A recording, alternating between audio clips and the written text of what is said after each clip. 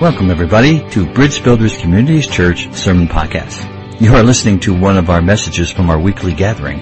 We hope that you sit back and enjoy and be blessed.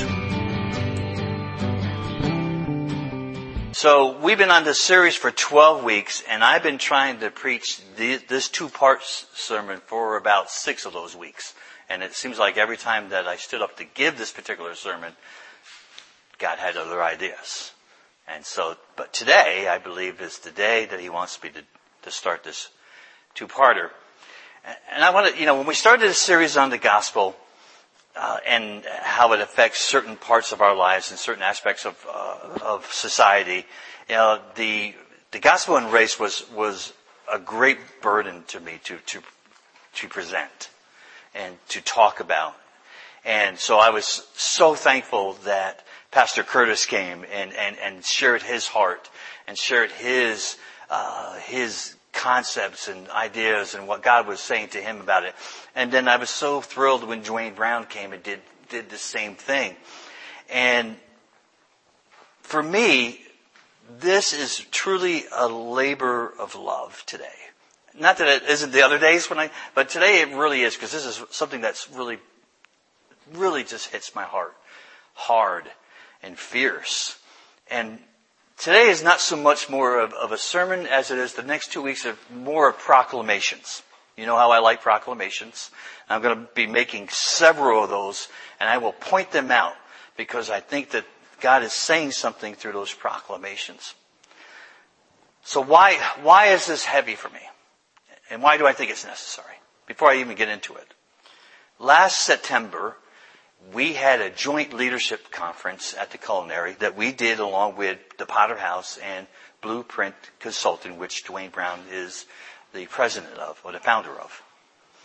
And it went great. It went fantastic. A lot of wonderful networking came out of that conference. There was 75, 80 people there, I believe, and just a lot of wonderful things happened.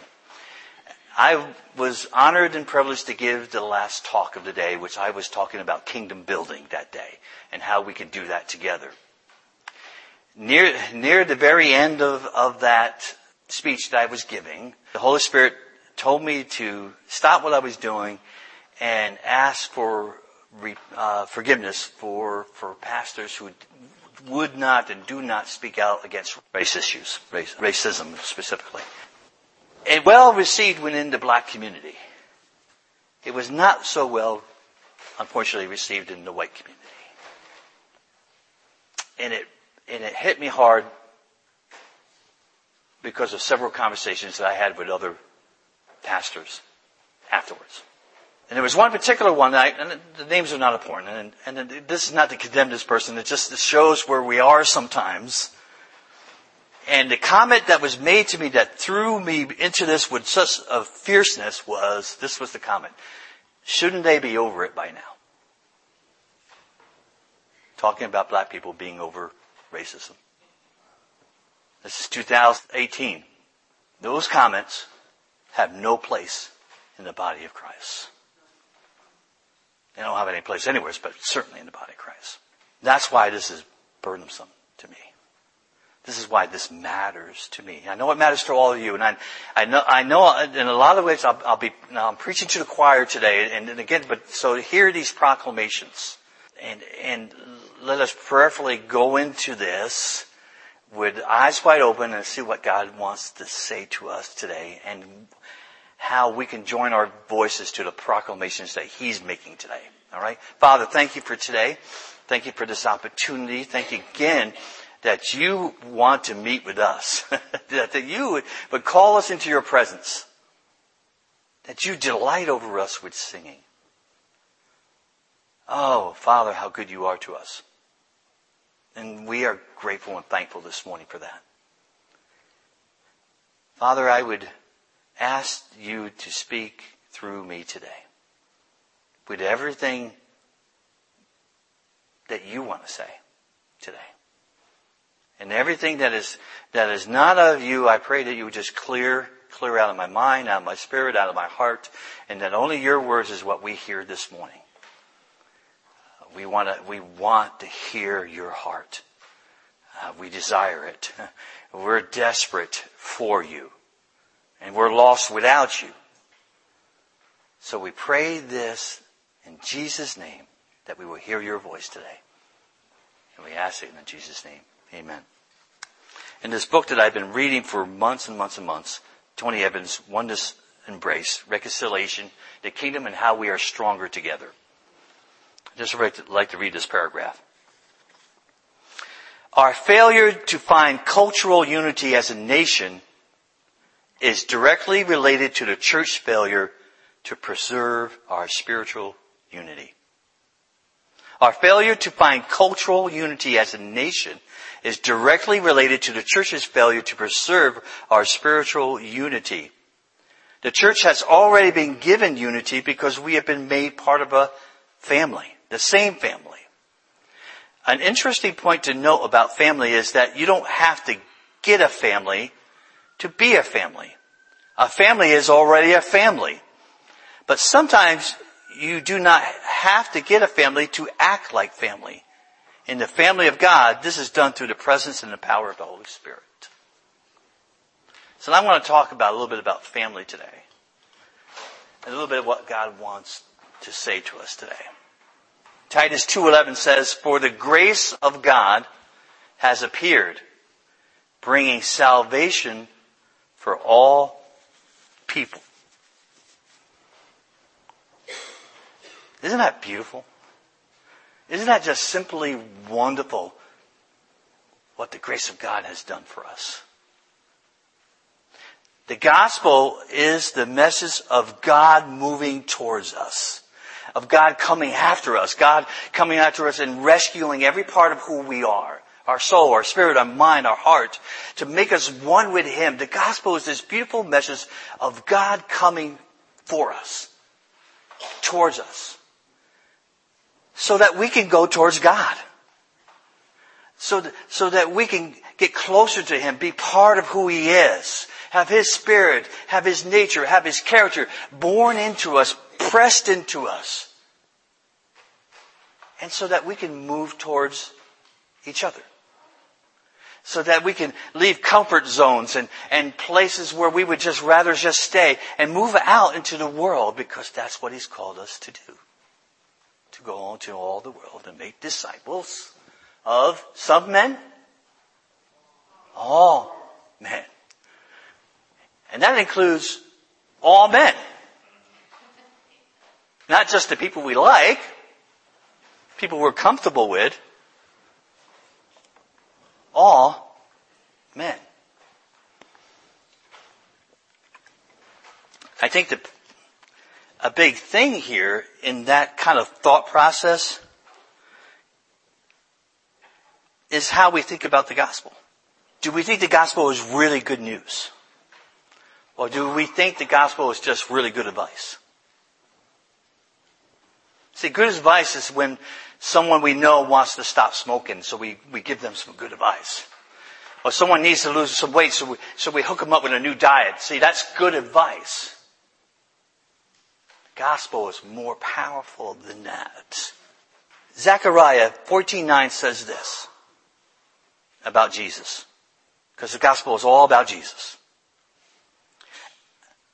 "And the Lord will be king over all the earth. On that day there will be one Lord.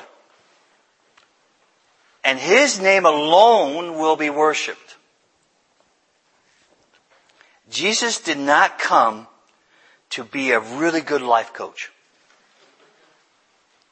A really gifted mentor.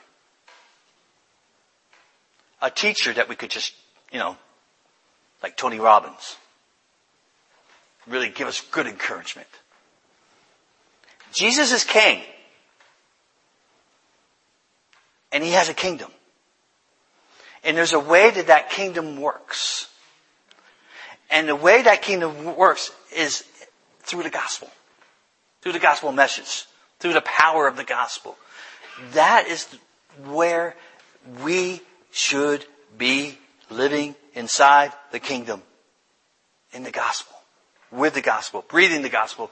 Living the gospel. Life in the kingdom is about living like Jesus. And as we move in the kingdom, we are changed and renewed and restored and transformed by the gospel. We begin to look like Jesus. We begin to sound like Jesus. We begin to act like Jesus. And guess what happens after that? We move out towards the world, not away from them. See, the gospel is a message that pushes you out of whatever comfort zone we happen to be in. It has to be that way. We have to leave things that hold us back and keeps us separated behind, because the gospel message is a pushing message. Pushing people out of their comfort zones into the world. Jesus said it. If I be lifted up, I will draw all men unto me. Well, if we're hiding behind closed doors, who are we lifting up? Or who are we lifting Jesus up to? I want to lift Jesus up to you guys, but we need a little bit more than that.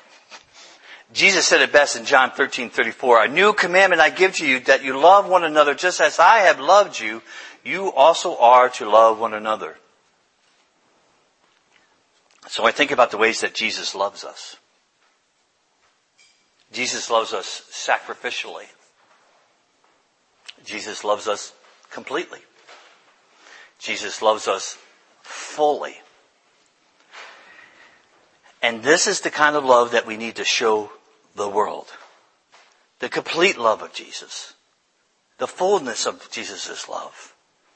We love the world the way that Jesus loves us. The beautiful thing about this love is that it doesn't avoid conflict. See, this kind of love, agape love, confronts conflict with hope, with truth, with power, with a promise of changing, of being transformed. See, the gospel never avoids conflict. Never avoids conflict, because it's the answer to those conflicts. It's the only answer to those conflicts. So the gospel doesn't shy away from poverty issues, justice issues, gender identity issues, or racial issues, because it's the only answer. Let me ask you a question. What is the best way to learn a new language? Practice it. Immerse yourself in it. That's the answer I was looking for. 5,000 points for you today. Yeah, the best way to learn a new language is to immerse yourself in that culture. Go to that country. Practice it, of course, but you practice it with the natives, with the people indigenous to that area. We are to immerse ourselves in the kingdom of God, because there's a language to learn. See, the gospel is, here's the first proclamation. Okay? The gospel is God's love language to the world. The gospel is God's love language to the world. That's the first proclamation here. This is what we must become fluent in. God's love language to the world, which is the gospel. We must understand the gospel. We must breathe the gospel. We must understand every nuance of the kingdom, so that when we leave and go into the world, we are messengers of the gospel and no other message. See, my opinions don't matter. My political opinions, my opinions on gender issues, my opinions on any issue out there, any hot button issue, do not matter compared to God's opinion. I am allowed to have them. I am working through some of them. But the moment I exalt my opinion over God's word, I am sinning. Okay? No one else does that but me in this church. I didn't realize that. So I'm confessing. I'm not pointing fingers. Please, and I'm serious about that. I'm not pointing fingers. Gospel fluency is this. It is the ability to speak the truth in love. To speak life into people. To encourage each other. And that language helps us understand how to build community within the kingdom of God. No matter what the hot button issue is, we should be able to speak the truth in love to it, so that the gospel message is understood. See, the gospel message will confront error, but it will do it in love. See, the gospel message will confront sin, but it will do it with love. But it will confront it. It will call it out. It will speak to the situation. We don't try to skirt around the issues. We speak truth, but we do it with love. If you notice, Jesus never skirted around an issue. And neither should we. Are you with me so far? Ephesians chapter 2, 19 to 22 says this. So then you are no longer strangers and aliens, but you are fellow citizens with the saints and members of the household of God, built on the foundations of apostles and prophets, Christ Jesus himself being the cornerstone, and in whom the whole structure being joined together grows into a holy temple in the Lord. In him you are also being built together into a dwelling place for God by the Spirit. You are no longer strangers. You are no longer aliens. The scripture is saying that you are a people who now belong. You belong to the household of God, and you belong to each other, because you're family. There are no strangers in God's family. There are a few strange people like me, but there are no strangers in God's family, which means that there is this great promise of intimate knowledge of each other across any ethnic, socioeconomic, cultural difference. This blew my mind. God is building us together so he can dwell in us. Doesn't that just blow your mind? That God is making us into his household so he can dwell right in the center of it. So if God is living in the center of the church, of his people, of his sons and daughters, there's a problem when we exclude people from that. Because we're not celebrating what God is celebrating. We're not acknowledging what God is acknowledging is good. Oneness and unity are important to God. We are called to be a people who know God, who know who we are in Christ, and know each other. Not just within the local congregation that we happen to meet consistently at, but a world out there, other brothers and sisters. That's why it was so exciting that over the series of this, over the course of this series, with how many different other churches came to visit with us and be with us. That was wonderful. And we have certainly gone to other places of worshiping with them. We've done other events with them. That's all been wonderful. And I am so thankful for that, but that's just the tip of the iceberg. And I've been hearing stories of people meeting with other people of color and other situations and developing relationships. And man, that just honors God's heart. As we continue to do and understand this whole idea about being family together, brothers and sisters. Here's the second proclamation for you. The gospel helps us navigate the relational waters of unity. The gospel helps us navigate the relational waters of unity. The gospel is a fixed point for us because it helps us know how to love God and then love others. See, it's a fixed point. It's a North Star. It is the thing when we get distracted, when we get discouraged, when we just don't know how to make something work out, we go back to the gospel message so we can learn how to love God and then be able to love others. That is the only way it works. The gospel brings God's kingdom agenda into clarity. And that agenda of the kingdom involves reconciliation. It involves harmony, unity, oneness, with a whole bunch of diversity thrown into the mix. And only God can make that work. Because we're talking about oneness, we're not talking about sameness. Okay, we're not talking about all looking the same, sounding the same, being the same. We're talking about oneness, being able to celebrate diversity and appreciate each other's differences. And God is doing this, and he says he's doing this in 1 Corinthians 12. verse 12 to 14. The human body has many parts, but the many parts make up one whole body.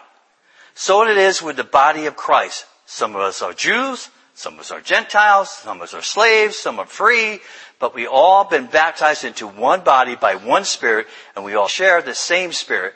Yes, the body has many different parts, not just one part. So imagine this morning you were just all feet. You might be able to get somewhere, but you couldn't see where you were going. That could be. Imagine if you were all eyes. You could see where you're going, but you couldn't get there. Aren't you glad that there's many parts to one body? Just think about it in a human sense. When something doesn't work right in our body, the whole body's affected. And it could be a simple thing as a splinter in your big toe, and your whole body is affected. It could be something more serious, obviously. This is why it's so important to realize that diversity, this is proclamation number 3. Diversity is part of the strength of the body of Christ. Diversity is part of the strength of the body of Christ. The scriptures just told us that it was. 1 Corinthians 12:21 says, the eye cannot say to the hand, I have no need of you. Nor again to the head, to the feet, I have no need of you. The gospel helps us appreciate each other's cultures, differences, and then celebrate them. No matter the difference, cultural or socioeconomic, we need each other. Again, it's not about sameness. It's about oneness. This is what God is after.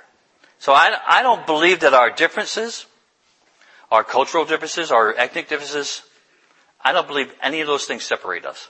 I believe our choices do. Just going to let that one sit there for a minute. I believe our choices is really what separates us from people. We might use cultural or ethnic things as excuses but really it is our choices. Who we allow and accept to flow through our lives. And so when an issue like that separates us like that, we are choosing to break with God's design for unity, for oneness. And this is painful to God. I believe that racism is a direct attack by the enemy to the gospel and to God's mission in this world. And like many others, people who are a lot smarter than me, better theologians than me, but I agree with them. I do believe that it is a sin issue and not a skin issue. It plays out as skin issues, but it's a sin issue. And again, I think that grieves the heart of God. Racism is an anti-God, anti-church, anti-brotherhood, anti-sisterhood spiritual force that grows in the shadows of sin. It shows itself in cruelty, injustice. It reveals itself in socioeconomic ways, in racial ways, in the jail system. It reveals its ugly hand all around the place, and it's not hard to figure out. And it all grieves the heart of God. Because it's an insidious sin. I can't help but think about this scripture in 1 John 2:9 is that whoever says he is in the light and hates his brother is still in darkness. God does not want racism in the church or any place. Many Christians, and I'm grateful, many more Christians are becoming more aware and more awake to this thing, that racism is a sin and that it's still present. But I don't know if many people recognize that there is a spirit behind this. I do believe that there is a spirit of racism, but I do believe that it's fueled by this thing. It is powered by a spirit of division. I believe that is, if not the root cause of racism, it is one of the root causes of racism. A spirit of division. Romans 16:17-18 says this. I appeal to you, brothers, to watch out for those who cause divisions and create obstacles contrary to the doctrine that you have been taught. Avoid them. For such persons do not serve our Lord Christ, but their own appetites. And by their smooth talk and flattery, they deceive the hearts of the naive. You've heard the old term, divide and conquer. The old military term. That is exactly the enemy's attack. And that's what he uses racism for. to divide the body of Christ. And that plays out in our nation. And that plays out all across the world. You cannot go to any corner of this world where there's actual people living there that there's not some issue of racism. Some issue of prejudice. We must uproot this enemy, this principality. We must, because it divides, it separates what God desires to be one. We, the church, break this stronghold with the truth of who God is and what the gospel teaches us. We must see each other through the lens of Scripture, through the gospel. See, if I've seen people again through my own opinion, I'm not looking at them the way that God looks at them. See, if I look at people through what I think they should do to change and be better people, I am not looking through the gospel. The power of the gospel tells the truth about their situation, again, and confronts them where they are. But I let the gospel do the work. I let the truth of who God is do the work. Because I do believe if you lift up Jesus, He draws all men to Him. I do believe that. We must love the way that Christ loves people. We must. James 2:9. But if you show partiality, you are committing sin and convicted by the law as transgressors. Now the Greek word for partiality there means to show favor or favoritism for someone's social rank or position.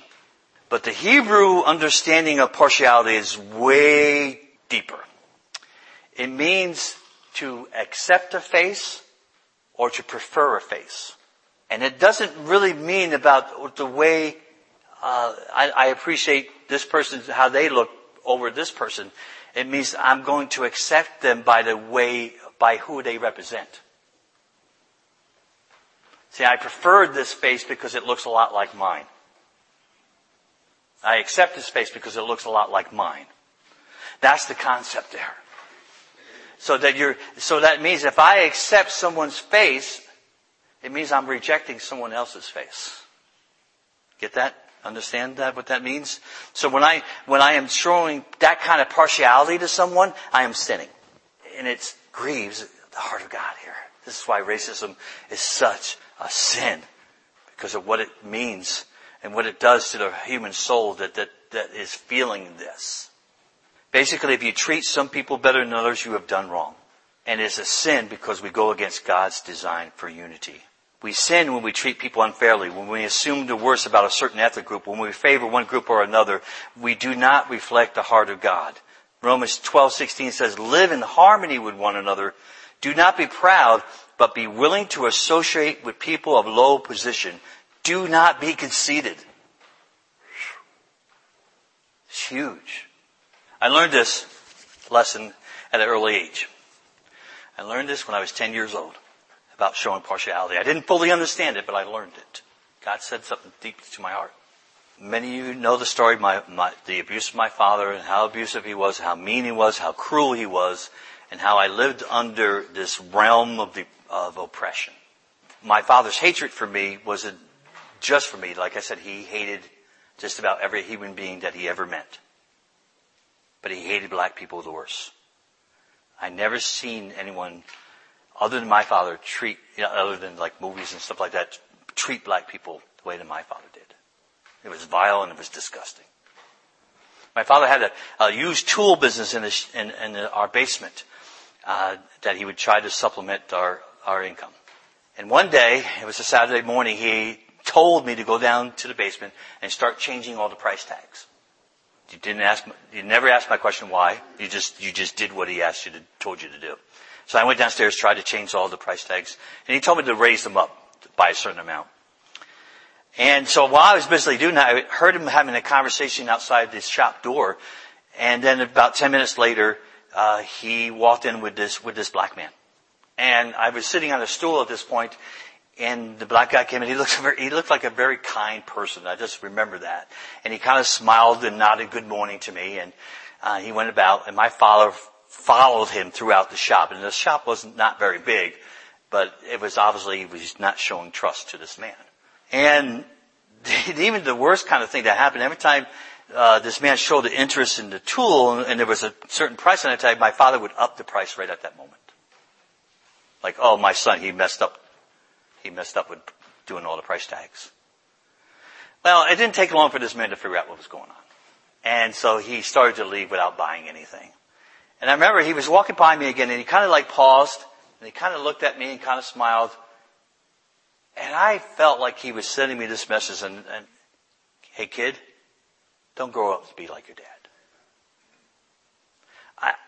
I don't know how he communicated that to me, but that's what I saw in this man's eyes. There was a sadness there. There was an acceptance of what he's used to, of all those things that was communicated to a 10-year-old mind. Somehow God did something and that information was transferred into my head.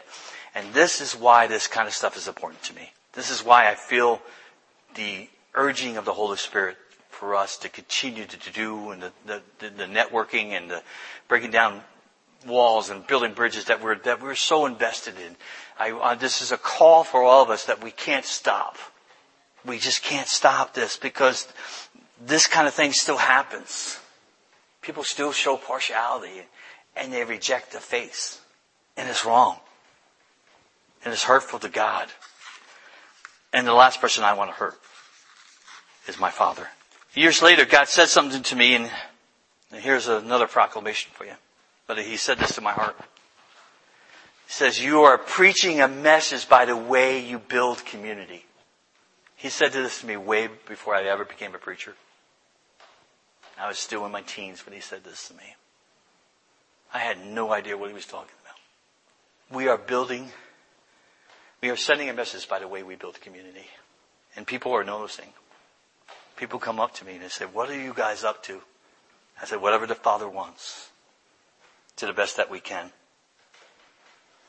God was telling me that my actions, or even my inaction, were sending a message about how I really felt about His kingdom. Ephesians 4, 1-5. Can someone come and pick that up and read that for me? Ephesians 4. Walk in unity. I, therefore, the prisoner of the Lord, beseech you to walk worthy of the calling with which you were called, with all lowliness and gentleness, with long-suffering, bearing with one another in love, endeavoring to keep the unity of the Spirit in the bond of peace. There is one body and one Spirit, just as you were called in one hope of your calling, one Lord, one faith, one baptism, one God and Father of all, who is above all, and through all, and in you all. Isn't that huge? Verse 3, eager to maintain the unity of the Spirit. It means with zealous urgency, guard oneness. This is not passive, is it? We have to fight for unity. We have to guard it. We have to embrace it. It has to be. That is part of the kingdom. The gospel is the native language of the kingdom. But breaking this stronghold of racism isn't a formula. It isn't a 12-step program. But it is an act of obedience. It is a choice to do so, to be involved in kingdom building. Paul says in Ephesians 6:12, we do not wrestle against flesh and blood, but against the rulers, against the authorities, against the cosmic powers of this present darkness, against the spiritual forces of evil in the heavenly places. We must pray against the spirit of racism and the spirit of division. We must pray for justice and peace, for righteousness, and we must pray like Jesus did in John 17. And I am no longer in the world, but they are in the world. And I am coming to you, Holy Father.